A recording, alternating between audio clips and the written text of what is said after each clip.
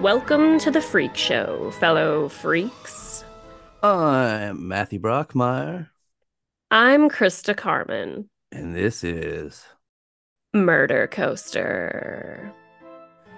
Yule greetings, everyone, and a merry, merry winter's solstice, the longest night of the year, a time of darkness, perfect for vampires.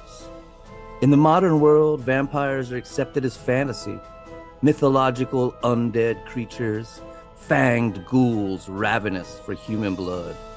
We see them as elements of fun, from the romantic notions of films like Twilight and television shows like True Blood to the absolutely terrifying and monstrous in films like 30 Days of Night and books like Stephen King's Salem's Lot and the all-time literary classic Dracula. But it wasn't always so.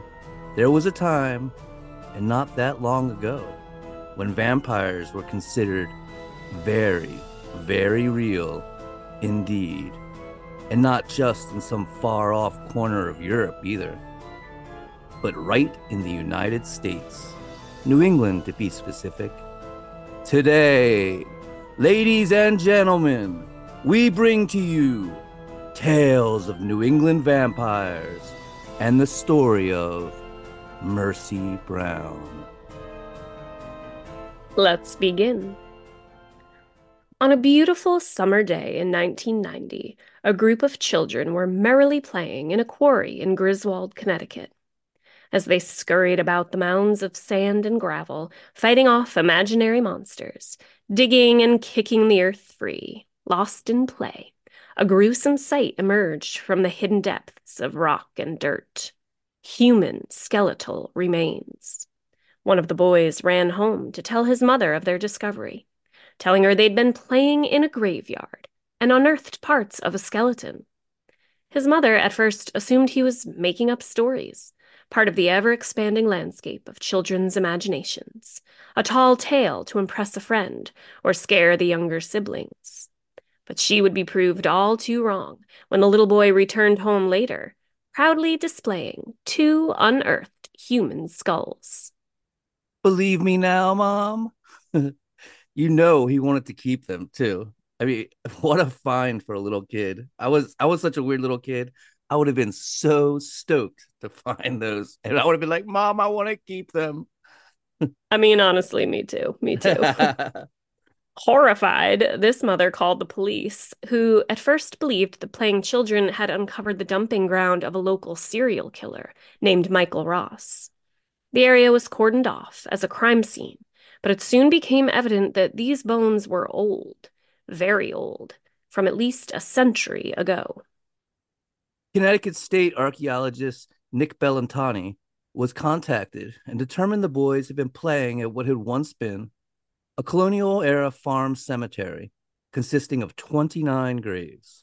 New England is rife with these small, half hidden, and unmarked plots, and this graveyard was indicative of what was the norm for the 17 and 1800s, the thrifty Yankee style type burial, using cheap wooden coffins. The bodies had no jewelry or even much clothing. Even the two stone crypts that were discovered on the premises didn't raise eyebrows, at least at first. But when Bellantani oversaw the excavation of the crypt dubbed Burial Number 4, it became clear that something very strange was going on with this plot. It was baffling and bizarre. The red painted coffin, which had the initials JB spelled out on it in brass tacks, had been smashed open and the corpse had been desecrated. The rib cage had been shattered, the head hacked from the body and set atop the broken rib cage, with the femur bones below it in an X pattern, just like a pirate's flag, the universal symbol to beware, that death comes to those who enter. As Bellantoni said, quote, "It looked like a skull and crossbones motif, a Jolly Roger. I'd never seen anything like it." End quote. It appeared that 5 years after this man had been buried, someone had broken into the crypt, smashed open the coffin, hacked out the heart or whatever was left of it, beheaded the body, cut off the legs, and placed the head and thigh bones in the ancient pattern of a skull and crossbones. But why? In an effort to understand what had happened, Nick Bellantoni reached out to Rhode Island folklore scholar Michael Bell, who had the answer for him. Vampires. Those playful little boys, having fun, romping in the sand and gravel, had inadvertently discovered the location of one of the infamous Jewett City vampires. In the mid 1800s, families in the area, believing they were being plagued by vampires, began digging up their dead relatives and removing their hearts in an attempt to stop the scourge of undead bloodsuckers laying ravage to the land. One thing about living in Griswold, Connecticut, I never could stomach. All the damn vampires. All right. The plot would eventually be identified as the Walton Family Cemetery, and 30 years after the discovery, DNA would determine the man was a farmer who died in 1826, named John Barber. But the question remains, why would a Connecticut farmer, 5 years after his death, be believed a vampire? What could lead to such a dreadful and terrifying conclusion, so intensely believed his body was actually dug up, decapitated, and the heart removed? Why did townspeople from myriad communities across the 6 New England states feel the need to exhume these, quote, offending corpses, end quote, in attempts to stop them from rising from their graves to kill the living? Well, let's get into it. It's weird and wild and spooky as hell. Chapter 1: The Vampire. The notion of vampirism has existed for millennia. Cultures such as the Mesopotamians, Hebrews, ancient Greeks, Manipuri, and Romans all spun tales of demons and spirits, which became the precursors to modern vampires. Despite the occurrence of vampiric creatures in these ancient civilizations, the folkloric history for the entity known today as the vampire originates almost exclusively from Eastern Europe. But these undead creatures weren't sophisticated counts or sexy, sparkling lover boys. They were bloated corpses returned from the grave to spread malevolence and disease, more akin to a zombie than what we think of today as a vampire. The first big case of vampirism, and the earliest documented case showing both the method of a wooden stake through the heart and using the cross as a means of defense against the undead, was in 1672, when a panic started among villagers in what is today Croatia, because they became convinced that one Jor Grando had become a vampire after dying in 1656. 16 years after his death, Yor was believed to have arisen from his grave by night to terrorize the village. The village priest who had officiated Yor's burial learned that late at night a mysterious figure would come knocking on the doors around the village, and on whomever's door he knocked, someone from that house would die within the next few days. Yor's terrified widow claimed his corpse would appear before her in the darkness of night, grinning and gasping for breath, before violently raping her. Eventually, the priest was able to confront the undead monster, holding out a cross before him and yelling, "Behold Jesus Christ, you vampire! Stop tormenting us!" Villagers supposedly chased down the vampire and attempted to pierce his heart with a sharpened stick of hawthorn, but the stick simply bounced off the monster's chest. Eventually, they went to the graveyard in the dead of night, carrying lamps and armed with crosses and sharpened spikes of hawthorn. They dug up the body and found his corpse perfectly preserved, with a ghoulish grin on his lips. Again, they attempted to pierce the fiend's heart with their stakes, and again, they simply bounced off his chest. Undaunted, as they feverishly prayed, they sawed the corpse's head off, causing the creature to howl in pain, fresh blood erupting from the incision. Once beheaded, the undead ghoul was never heard from again, and peace returned to the village. And just to be clear, this is all absolutely true and historically accurate. Now, I do wonder how these stories come about, whether it's like a complicated game of telephone, the story being slowly more and more embellished until it becomes something from a horror story, or if maybe the town priest spun it himself as a means of keeping the villagers in fear to control them. And then everyone else just goes along with it because it sounds better than, yeah, we freaked out, dug up a corpse, and sawed its head off. Oh, goodness. But the biggest case of vampirism, whose legend spread far and wide and was instrumental in the wave of vampire mania that spread across Europe and beyond, was that of Serbian Petar Blagojevic. Blagojevic died in 1725, and his death was followed by a spate of other sudden deaths. Within 8 days, 9 people perished, all claiming on their deathbeds that they had been attacked by Blagojevic in the night. He, too, it is said, returned to his wife, but instead of sexually assaulting her, simply asked for his shoes. I can see me returning from the dead and going to my wife and saying, "Honey, did you happen to see what I did with my shoes?" And I could see my husband doing the same thing, and I would tell him what I always tell him, they're in the closet. Some legends claim that Pitar also demanded food from his son, and when he refused, Blagojevic ripped into his throat with his bared teeth and drank of his blood. I mean, ungrateful kid. Give your dad something to eat. Come on. The villagers decided to disinter the body and examine it for signs of vampirism, such as growing hair, beard, and nails, and the absence of decomposition. So they dug up his corpse, and sure enough, the body was, to their eyes, undecomposed. The hair and beard had grown, and the old skin and fingernails had peeled away, and fresh ones were growing. And there was also blood in his mouth. Quick, interesting factoid here.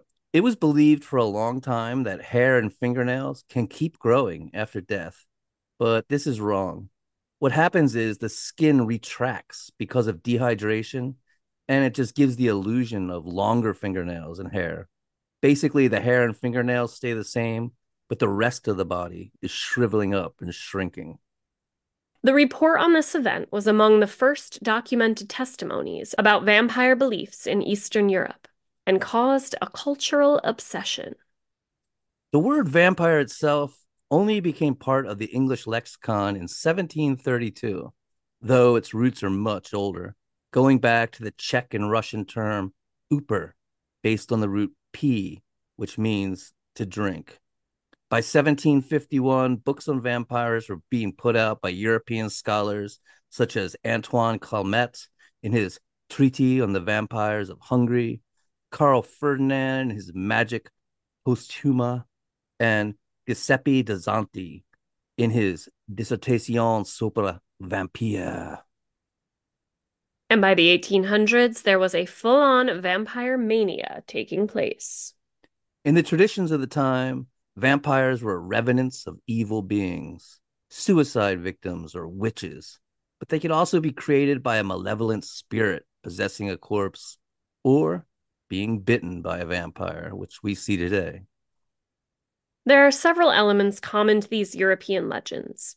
Vampires were usually reported as bloated in appearance and ruddy, purplish, or dark in color.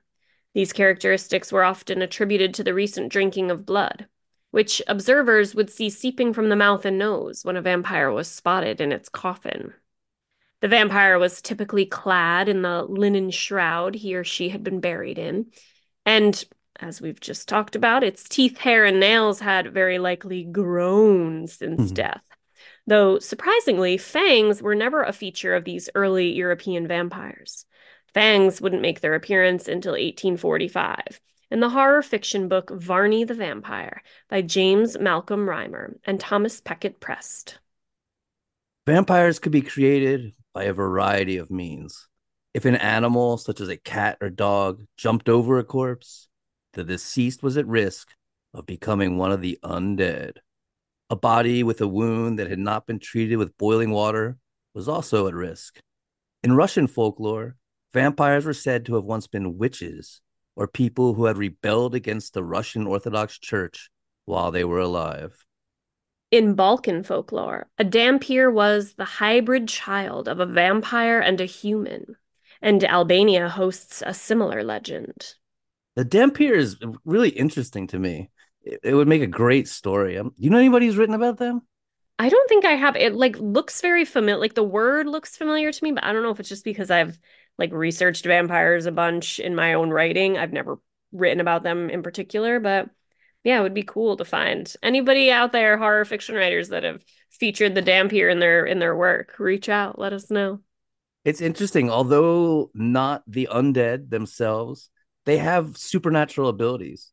They can see invisible undead, and they often apparently became vampire hunters themselves. Though in other traditions, I notice they're born without any bones at all and just quickly die. Ah, bummer. Yeah. Regardless of the methods through which one could become a vampire, cultures were never short on methods of prevention. Burying a corpse upside down was widespread, as was placing earthly objects such as scythes or sickles near the grave to satisfy any demons entering the body, or to appease the dead so that it would not wish to rise from its coffin. Similarly, there are many ways to identify the site of vampiric activity. One method for finding a vampire's grave is to lead a virgin boy through a graveyard or church, or church grounds on a virgin stallion, and the horse would supposedly balk at the grave in question. Generally, a black horse was necessary for this, but in Albania, it was a white horse. And another legend suggested that holes appearing in the earth over a grave were to be taken as a sure sign of vampirism. I gotta say, as silly as some of this sounds, I love it. I just love this shit. Absolutely love it. Well, it is also just super interesting. Like it's a symptom of like humanity's folklore and beliefs at the time. So it's yeah, Their I find struggle to it. understand things, Yep. and it's just spooky and fun. Yes, totally. And corpses thought to be vampires were generally described as having a healthier appearance than expected. We went into this a little bit already, but they were plump and showed no signs or little signs of decomposition. In some cases, when suspected graves were opened, villagers even described the corpse as having fresh blood from a victim smeared across its face. Evidence that a vampire was active in a given location included death of cattle, sheep, relatives, or neighbors. And folkloric vampires could also make their presence felt by engaging in minor poltergeist activity, such as hurling stones onto roofs or moving household objects, pressing on people in their sleep. Interestingly, a common complaint from those suffering from tuberculosis was the feeling of constant weight upon the chest, as if someone was sitting on their sternum. Which leads us to the idea of vampirism as the answer to the question of death and certain disease. Indeed, early folk belief in vampires has often been ascribed to people in pre industrial societies trying to rationalize and explain the mysteries of death from unidentifiable or mysterious illnesses, usually within the same family or the same small community. As we've mentioned, people sometimes suspected vampirism when a cadaver did not look as they thought a normal corpse should when disinterred. Rates of decomposition vary depending on temperature, soil composition, and many of the natural signs of decay were little known at the time. This had everyone from self proclaimed vampire hunters to small town medical examiners mistakenly concluding that a dead body had not decomposed at all, or to interpret marks of decomposition as signs of continued life. This epidemic illusion is obvious in several famous cases, including that of Petar Blagojevich and Yor Grando, but even more so in the cases of vampire beliefs in New England, where tuberculosis became associated with outbreaks of vampirism. As with the pneumonic form of bubonic plague, tuberculosis was associated with breakdown of lung tissue, which could cause blood to appear at the lips, as well as a pale, gaunt complexion that many believed indicative of vampires. And as vampire mania spread across Europe, it also crossed the Atlantic Ocean and eventually arrived in New England, particularly in Rhode Island, where sources claim 90% of the New England vampire phenomenon occurred. Chapter 2: Vampires Arrive in New England. Rhode Island was founded in 1636 by Roger Williams, who'd been banished from the Massachusetts Bay Colony for believing in the separation of church and state and religious freedom, essentially laying the groundwork for the First Amendment long before the Constitution, attracting not only Baptists but others seeking religious freedom, like Quakers, who were often considered radical heretics and were persecuted in Massachusetts, and Jewish folks as well. It became a melting pot of 17th century religious radicals. And it also became a place of supernatural beliefs, including ghosts, like the Ramtail factory in Foster, which was designated in the 1880 census of Rhode Island as being officially haunted. As Abigail Tucker writes in the Smithsonian Magazine, quote, in place of organized worship, superstitions reigned, magical springs with healing powers, dead bodies that bled in the presence of their murderers. People buried shoes by fireplaces to catch the devil if he tried to come down the chimney. They nailed horseshoes above doors to ward off evil and carved daisy wheels, a kind of colonial hex sign, into the door frames. End quote. Though it should really be pointed out that though superstition and belief in the paranormal flourished in spooky Rhode Island, they never executed any supposed witches, unlike those uptight Puritans in Massachusetts who had banished Roger Williams. It's believed the concept of vampires was brought to New England during the American Revolution by Hessian mercenaries from Germany. But the term vampire wasn't used. Instead, the ghoulish creatures spreading death were called the offending corpse. Which actually sounds more terrifying, personally. Oh, And for sure. I was just, is it true that Hessian mercenaries would carve their teeth into fangs, like in like Christopher Walken in The Legend of Sleepy Hollow? I never thought to look that up in It just came to specifically me. and with relation to this theory too that yeah, that's very interesting. We'll have to look it up and maybe add it to a caption when we post this or the show notes or whatever. If anyone knows, send us an email. And yes, this vampire mythos of the offending corpse that came to the New World was part of both regional superstitions and folk medicine. And in New England, the two would come to intertwine with horrific tuberculosis outbreaks. Very little was understood about infectious disease at the time, and tuberculosis, or consumption as it was known, for the way the disease consumed victims from the inside out, was believed by many to be caused by nightly visitations on the part of a dead family member who had died of consumption themselves. In reality, tuberculosis is a contagious bacterial infection, mainly infecting the lungs, that spreads through the air when an infected person coughs or sneezes. Ironically, as vampire paranoia was spreading across New England, across the ocean in Germany, the source of much of the New England belief in vampires, a Dr. Robert Koch was successfully identifying Mycobacterium as the causative agent of tuberculosis, coming to the belief that it was airborne and not an inherited disease, as scientists then believed. But this is not the only way that Koch juxtaposes this case, and we will return to him later. At the time, the disease was the most common cause of death in the United States, ravaging whole families, the members of which grew pale and wasted away. But what made the intersection of widespread tuberculosis and the whispered beliefs of vampires such a perfect storm for the eventual exhumations that would pepper the maps of Rhode Island, Connecticut, Massachusetts, Maine, New Hampshire, and Vermont? For that answer, we have to thank Rhode Island folklore scholar Michael Bell. whom state archaeologist Nick Bellantoni called after his discovery of JB in Griswold, Connecticut. Bell has been described as a, quote, touch vampiric himself, end quote, with his thin physique and shock of white hair.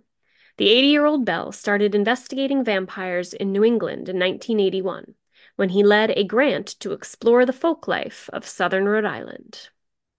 For his doctorate at Indiana University, he'd studied voodoo practices in the American South, but eventually, after learning of a case involving a 19-year-old consumption victim exhumed in 1892 under suspicion of draining the life from her brother, Bell dug further into the folk beliefs of the rural communities of southern Rhode Island, finding accounts and articles that sent him spiraling into what some might call an obsession. Soon he was unearthing tales of vampires all over New England, describing 20 of them in his 2001 book, Food for the Dead, On the Trail of New England's Vampires. In the 2 decades since that book's publication, he's found 87 cases in all, gathering them in a new book entitled Vampire's Grasp, slated to be published in 2024. Ooh, can't wait to read that. While accounts of vampirism span New England, with some even in New York and Pennsylvania, Bell considered the epicenter of activity to be southern Rhode Island, home to 17 cases. He says, quote, I think Rhode Island was more open to what we'd call a magical worldview. Bell, who lives part-time in Cranston and notes that the state was originally founded by heretics fleeing Puritan Massachusetts, adds, people were more unfettered in their beliefs. Bell's research helped chart a map of vampire incidents across New England, the most significant of which we'll cover here, starting with an incident dating from the time of the American Revolution. The following story appeared in Signe S. Ryder's The Belief in Vampires in Rhode Island. At the breaking out of the Revolution, there dwelt in one of the remote Rhode Island towns a young man whom we will call Stuckley. He married an excellent woman and settled down in life as a farmer. Industrious, prudent, thrifty, he accumulated a handsome property for a man in his station in life and comparable to his surroundings. In his family, he likewise prospered, for Mrs. Stuckley, meantime, had not been idle, having presented her worthy spouse with 14 children. Numerous and happy were the Stuckley family, and proud was the sire as he rode about the town on his excellent horse and attired in his homespun jacket of butternut brown, a species of garment which he much affected, so much indeed did he affect it that a sobriquet was given him by the townspeople. It grew out of the brown color of his coats. Snuffy Stook, they called him, and by that name he lived, and by it he died. For many years, all things worked well with Snuffy Stook. His sons and daughters developed finely, until some of them had reached the age of man or womanhood. The eldest was a comely daughter, Sarah. One night, Snuffy Stook dreamed a dream, which, when he remembered in the morning, gave him no end of worriment. He dreamed that he possessed a fine orchard, as in truth he did, and that exactly half the trees in it died. The occult meaning hidden in this revelation was beyond the comprehension of Snuffy Stook, and that was what gave worry to him. Events, however, developed rapidly, and Snuffy Stook was not kept long in suspense as to the meaning of his singular dream. Sarah, the eldest child, sickened, and her malady, developing into a quick consumption, hurried her into the grave. Sarah was laid away in the family burying ground, and quiet came again to the Stuckley family. But quiet came not to Stuckley. His apprehensions were not buried in the grave of Sarah. His quiet was but of a short duration. For soon a second daughter was taken ill precisely as Sarah had been, and as quickly was hurried to the grave. But in the second case, there was one symptom or complaint of a startling character, and which was not present in the first. This was the continual complaint that Sarah came every night and sat upon some portion of the body, causing great pain and misery.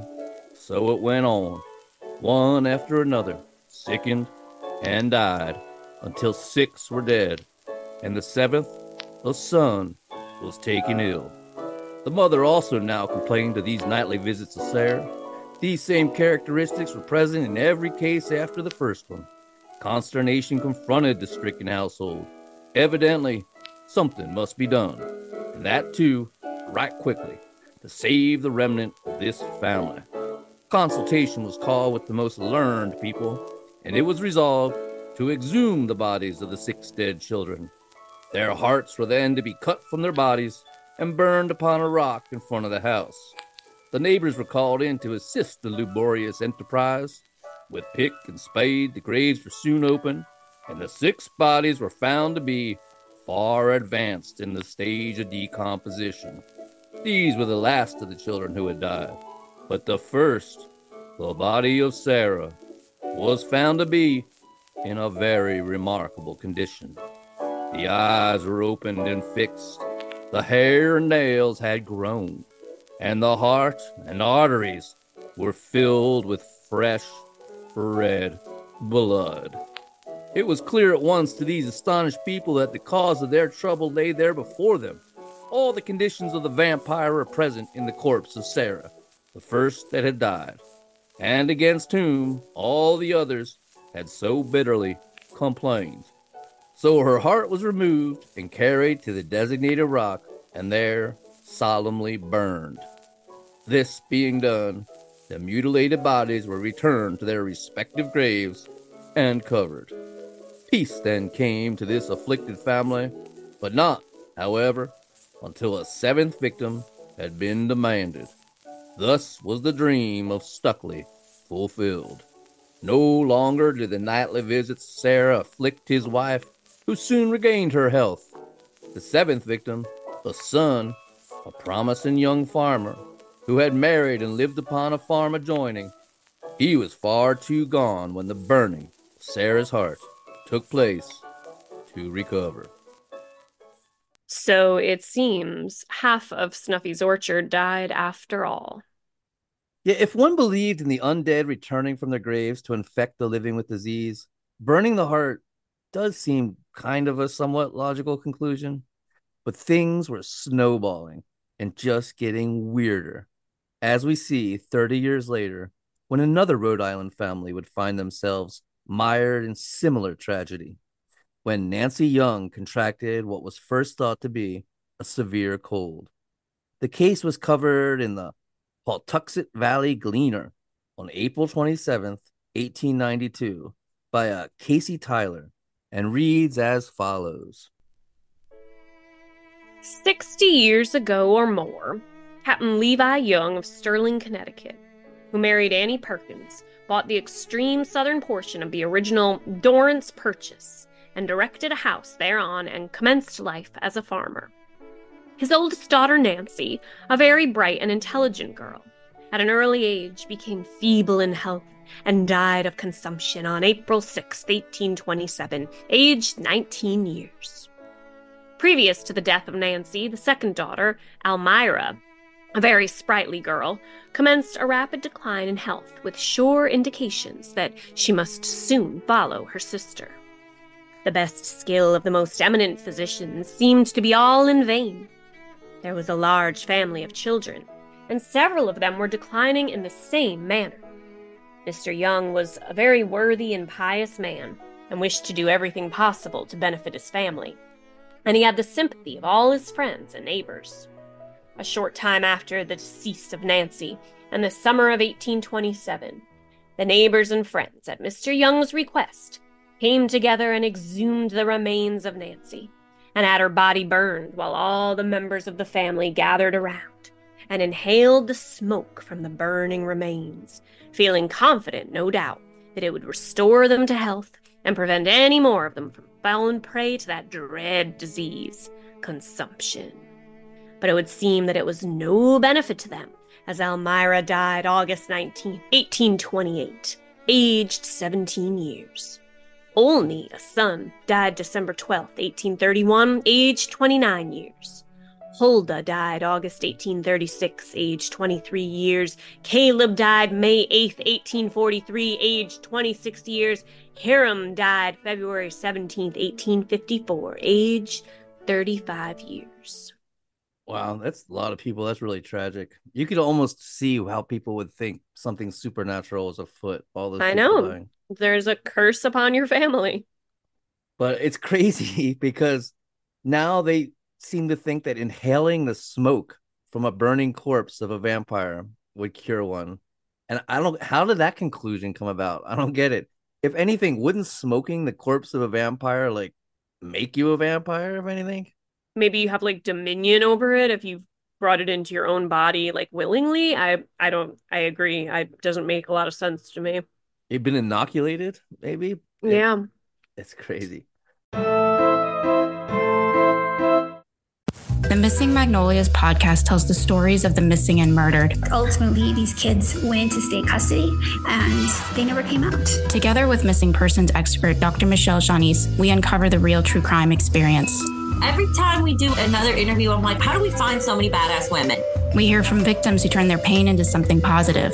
We didn't find out till we were 11 or 12 years old that our mom was murdered. In Times Square, it said Mickey Shunick fought for her life. And experts who think outside the box to solve cases. I scour missing persons databases like NamUs to see if they're uploaded to that database. Subscribe to Missing Magnolias on Apple, Spotify, or wherever you get your podcasts today. Following the Nancy Young case, there would be William Rose. William Rose was a widower and civic leader in Exeter, Rhode Island. In 1874, his 15-year-old daughter, Ruth Ellen Rose, would die of consumption. Shortly thereafter, his 7-year-old daughter, Rosalind, would also come down with the dread disease, causing William to believe an evil presence was preying on his children. William decided the whispered rumors of vampires were true. How else to explain so much loss in one family? And the only logical conclusion was the vampire must be his dead daughter, Ruth Ellen. At first, he sought help from the minister of the local chapel. The Reverend Amos Cabot was unnerved by William's accusations.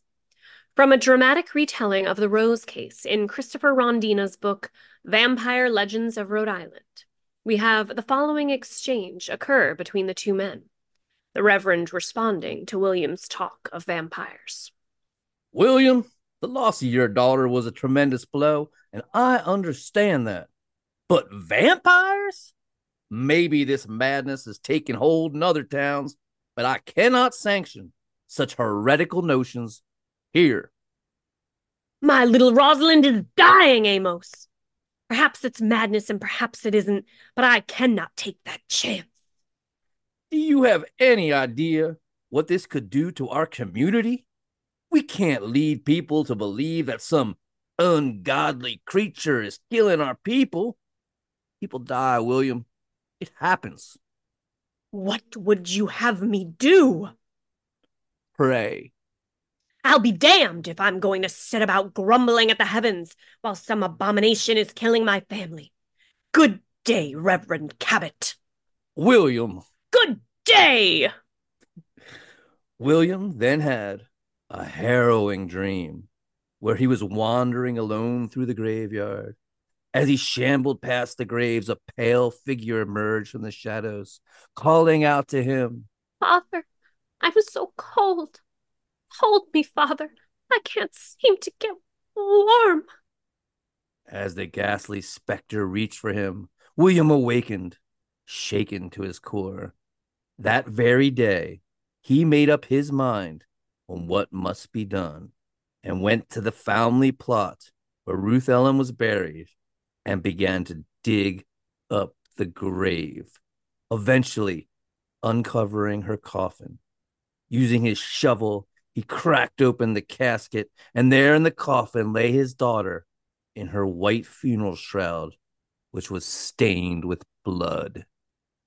Recoiling at the sight of blood on her, he resolved himself to the horrible task. He raised a knife to his daughter's chest and sunk it into her ribs. As he hacked her chest open, she let out a harrowing gasp. Then, As he ripped her heart free, she fell silent. And guess what? It worked. Rosalind recovered.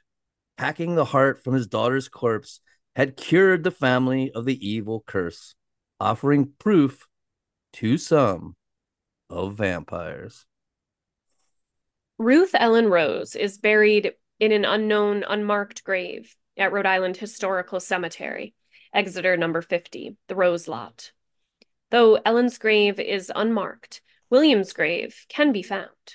He did not want to be buried below ground, so his grave was built on a large 30 by 20-foot elevated platform. His grave is enclosed by a stone wall 3 to 4 feet high. The walled area was filled with sand, giving him a resting place at or above ground level. Chapter 3: Testing a Horrible Superstition. But the most famous of all the New England vampires is that of Mercy Brown, believed then by some, and by some even today, to have been a malignant reanimated corpse who rose from the grave to suck the life force from her family. The legend of the vampire Mercy Brown has become so pervasive that on Halloween, Rhode Island police must guard her grave from vandals over the fear that her headstone will be stolen. Again, because it was stolen once and was recovered. It was recovered, and so actually, and I think I added this information. We can blame this on me. Her police are dispatched to the cemetery often, and especially on Halloween, but it's not necessarily to guard her gravestone now because her gravestone has been bolted to the earth. There's like a special extra piece of cement behind it, and it's bolted to that so that it can't be removed.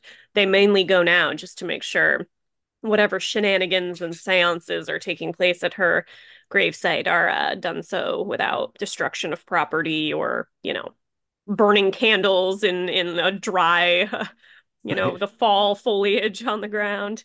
If you're going to hold a seance, be respectful. Do it nicely. Don't vandalize. Precisely.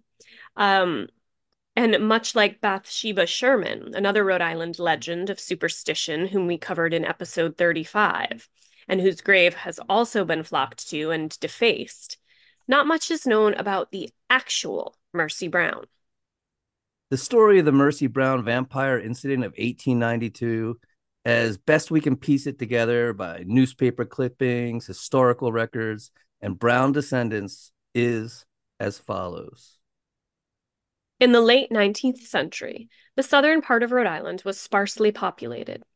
The Civil War had ravaged the area, and most of the survivors had left to seek out better opportunities.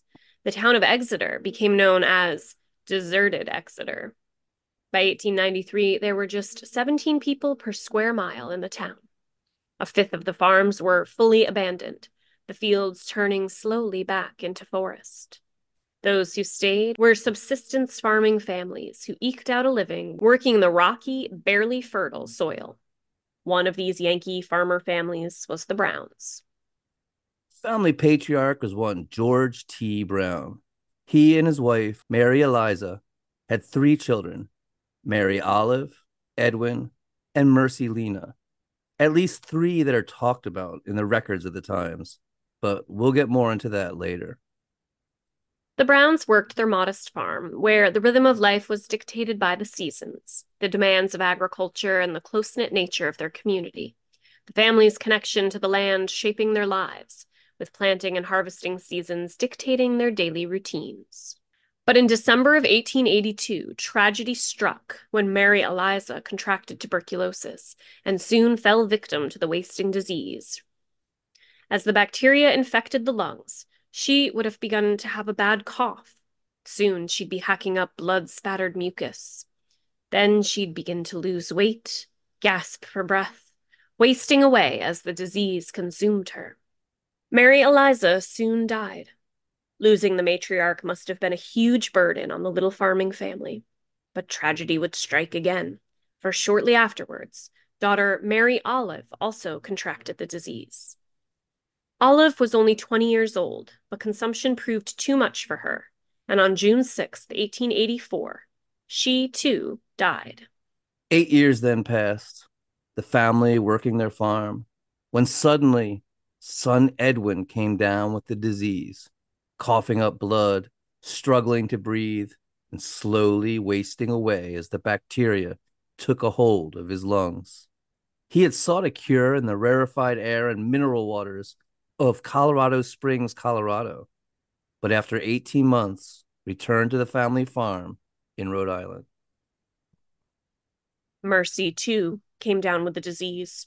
A very bad case, what was known as the galloping form of the affliction. She was quickly consumed and died on January 17th, 1892, at just 19 years old. As it was January, and the ground frozen solid, her body was interred in an above-ground crypt. With Edwin slowly wasting away, and nearly all the family now dead, rumors of the supernatural began to be whispered about the tight-knit farming community. It came to be believed that one of the dead family members was an offending corpse or vampire, caught between heaven and hell and returning from the grave at night to suck the life force from poor Edwin. George was not a superstitious man and was skeptical of the rumors. But when his friends and neighbors urged him to try the, quote, old-time remedy, he finally, reluctantly agreed and gave permission for the bodies to be exhumed. The medical examiner, villagers, and a newspaper reporter solemnly headed to the Brown family plot in the town's Chestnut Hill Cemetery on March 17th, 1892, with shovels in hand.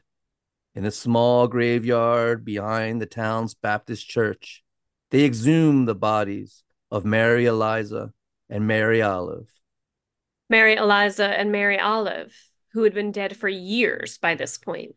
All that was left of their bodies were skeletons, with a little bit of hair on the skulls. But Mercy Lena, who had only died a couple of months earlier in January and hadn't even been buried in the ground, proved different. When the lid was lifted off of Mercy's coffin, her body was found on her side. Her face appeared flush, and there was blood in her heart and in her veins, leading the villagers to believe that death was, quote, not complete. Mercy Lena Brown was clearly a vampire, an undead being subsisting on the living tissue and blood of poor Edwin Brown. The medical examiner, one Dr. Harold Metcalf, who'd raised his objection to the entire affair, assured everyone that the lack of decomposition of Mercy's body was perfectly consistent with the fact that she'd been dead for less than 2 months and stored above ground in basically a refrigerated vault. But since medicine had done nothing to save the Browns, the people of Exeter ignored the doctor's proclamations and took the presence of fresh blood in Mercy's heart as a sign that she was undead. Mercy Brown was a vampire, and the villagers were sure of it. They gathered firewood and kindled a bonfire on a pile of nearby rocks. Then they cut out Mercy's heart and liver and cremated them on the pyre. They returned to Edwin Brown's house with the ashes of his dead sister's heart and liver and mixed them with water. Edwin consumed the concoction, which was seen as a cure, but the tuberculosis continued to consume him. He died 2 months later on May 2nd, 1892. Yes, they've gone from just burning the bodies or hearts to inhaling the smoke to now actually drinking the ashes in some kind of potion.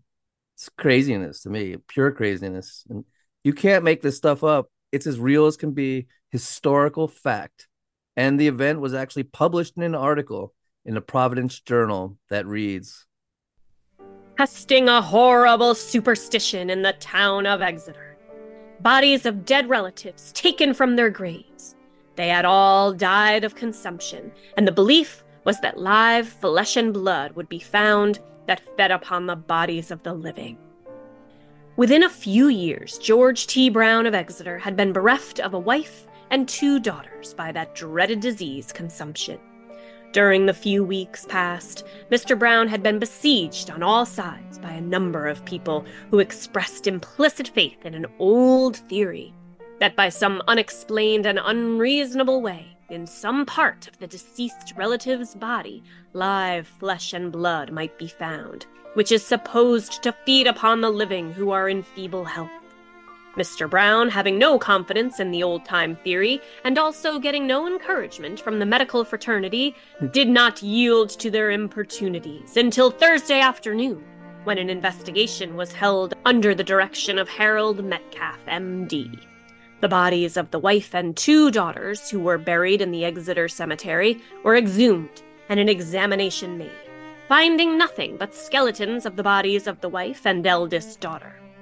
After examination of the body of M. Lena, who was buried 9 weeks ago, Dr. Metcalf reports the body in a state of natural decomposition, with nothing exceptional existing. When the doctor removed the heart and liver from the body, a quantity of blood dripped therefrom. But this, he said, was just what might be expected from a similar examination of almost any person after the same length of time from decease. The heart and liver were cremated by the attendants. Mr. Brown has the sympathy of the community. 2 days after that, another article ran in the Providence Journal, which was much more clear in the ghoulish events that transpired. The article was entitled, "The Vampire Theory, the Search for the Spectral Ghoul in the Exeter Graves." What a headline. I love it. And the article states, quote, "Not a Rhode Island tradition, but settled here. It originated in Europe, cremation of the heart of the sister for the consumptive brother to eat the ashes." Unquote. And goes on to tell how the doctor didn't believe any of the supernatural theories and only attended because he was paid to do so. It then goes on to say, quote, "The vampire is described in the Century Dictionary as follows: a kind of spectral being or ghost still possessing a human body, which, according to a superstition existing among the Slavic and other races of the lower Danube, leaves the grave during the night and maintains a semblance of life by sucking the warm blood of men and women while they are asleep. Dead wizards, werewolves, heretics, and other outcasts become vampires, and anyone killed by a vampire. On the discovery of a vampire's grave, the body, which is supposed will be found fresh and ruddy, must be disinterred, thrust through with a white thorn stake, and burned in order to render it harmless." End quote. The article then states, quote, "In all forms of the tradition, the vampire left its abode and wrought its object at night. When the full moon shone and the sky was cloudless, its opportunity was supposed to be most favorable, appearing as a frog, toad, spider, bat, or venomous fly from that moment, until it returned to its corpse home." End quote. Wow, just so much in there. Dead wizards and werewolves can become vampires. And then frogs, toads, and spiders. I've never heard that one. That's really cool. I do wonder, how could a frog bite you and draw blood out of you? Yeah. They don't even have teeth, do they? It's a bit colorful, the article's descriptions. The article also states that some believe the body took the shape of a sprig of straw or fluff of down and wafted to the victim on the night breezes, which does kind of go with, like, they didn't actually believe the corpse rose and walked about. So this is like another twist on like the offending corpse. It was like the aura of the corpse in other explanations or descriptions. So this is interesting. Sprig of straw could come into your bedroom and suck your blood. Like, weird. A fluff of down blowing in the night wind. Yeah. That's like a good description of how tuberculosis is actually spread. Yeah, that's very true.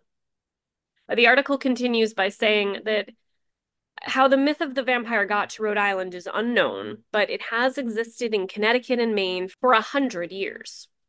It also states Rhode Island appears to be where the idea of eating the ashes of the vampire's heart will cure one of the afflicted, originated? You Rhode Islanders. That's what you get by being founded by someone who believed in religious freedom. And today it's said that Mercy haunts a certain bridge and manifests herself with the smell of roses.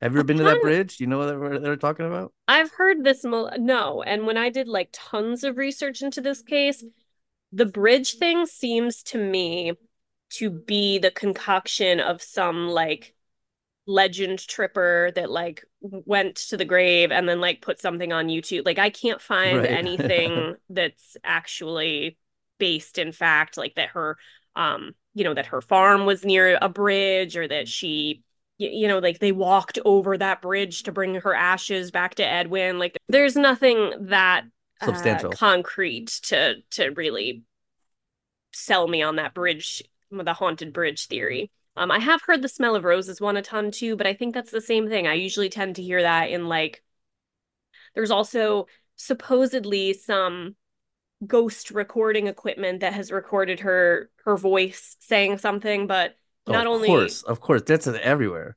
right, but not only like clearly do I not believe that, but I can't even find the supposed recording of it anywhere. So that one I'm just like, oh, if you want to hear some hilarious stuff, remember we did Lizzie Borden last week? Yeah. Watch the Curse of Lizzie Borden documentary, and they're recording her voice all the time. It's just she's going, I was a good daughter. It's creepy, it's fun, it's cool, but it's like it's you can hear whatever you want to hear, and yeah, those recordings always kill me.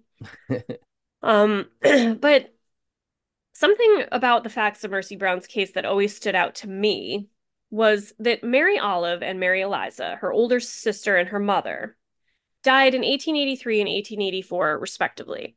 And 8 years later, Mercy gets sick and dies. So 8 years that she had to live with the loss of her mother and her older sister, wondering, I'm sure, if the disease would come for her next and when. I also always wondered what her life was like. I mean, she grew up 22 miles from where I grew up and where I now live again today, albeit in a very different time. But she was thrust into the role of matriarch of her nuclear family under tragic circumstances.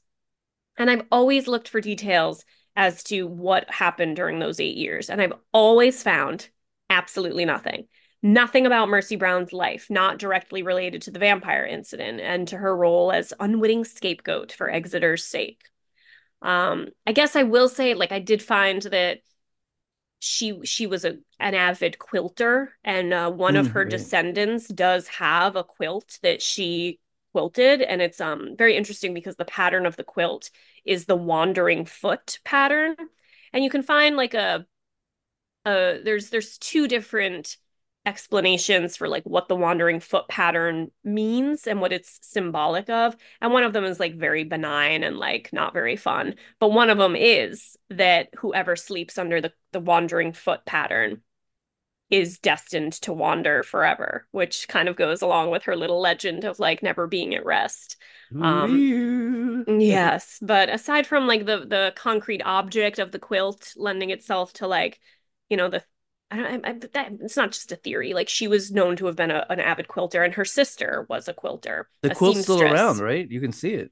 Well, it's still around. And a few years back, my understanding was that it was in possession of an ancestor of Mercy's that was a little more contactable, if that's the right word. Mm-hmm. Like she was a little more. I was able to call a woman who is a supposed descendant of Mercy Brown, and I spoke with her on the phone. But of course, it was right when COVID started, and she was an older woman. And I think when the lockdown happened, like, it was just that was the last contact I was able to find with anybody, direct descendant of hers. And I haven't been able to really trace the new location of the quilt. I do think somebody, if I remember correctly, somebody from the Historical Society, I think just confirmed to me that it's in the possession of a relative. It's not, unfortunately, like in a museum or anything. But yeah, I mean, it's just the whole thing just has always been so interesting because we know beyond a doubt today that Mercy was not a vampire. We also know how tuberculosis is transmitted from one person to the next, and that drinking the ashes of a deceased loved one's internal organs are not going to cure you of this disease, but this legend has persisted nonetheless. Right. 10 years before Mercy's death, on the other side of the Atlantic, as we mentioned, German scientist Robert Koch discovered the specific causative agent of tuberculosis. And interestingly, about a year before Mercy's exhumation, he developed what he said was a miracle cure. He called it tuberculin. The substance was derived from Tubercle bacilli, which Koch believed capable of arresting bacterial development in vitro and in animals, and which he subsequently touted as this huge cure. But this supposed cure was no more effective than digging up a loved one's corpse and ingesting the ashes of their cremated hearts. It was a completely bogus cure. Yeah, and it's tough because he absolutely made a tremendous discovery with the causative agent, and it did help lead eventually to the cure. And time has bestowed this man with the honor of being a hero for his work on infectious diseases. And yet, if you read a lot about him, he was a man entirely driven by ego, to the point where he made his claims of a cure without having conducted the proper tests to verify his hypothesis.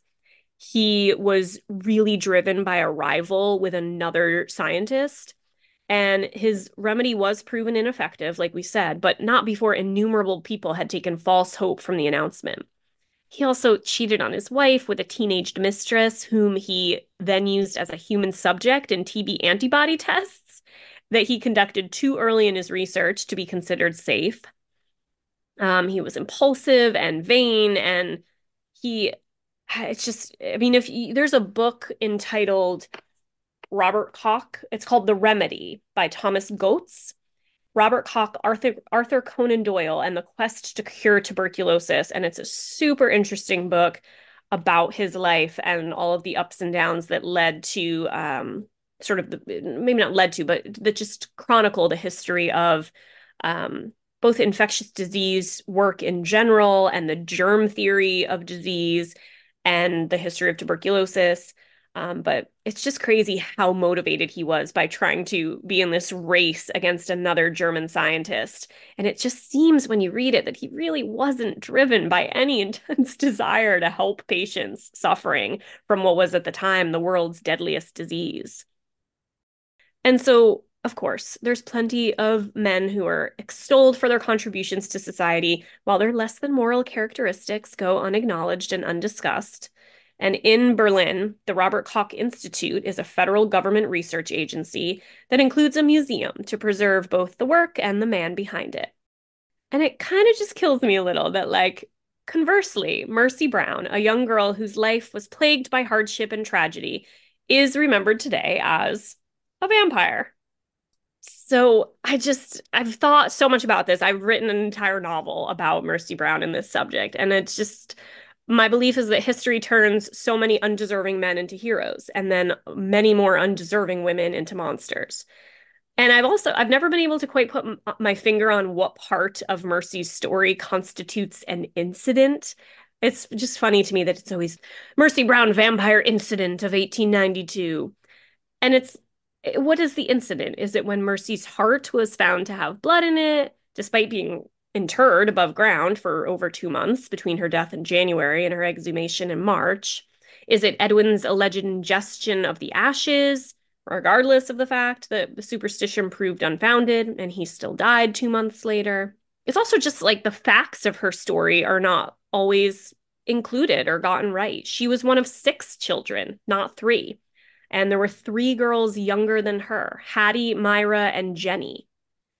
My best guess as to why they're never mentioned is because, like the events of the 8 years between her sister's death and Mercy's, the younger girl's existence, it doesn't do anything to advance the plot of the vampire legend, and that's really all anybody cares about.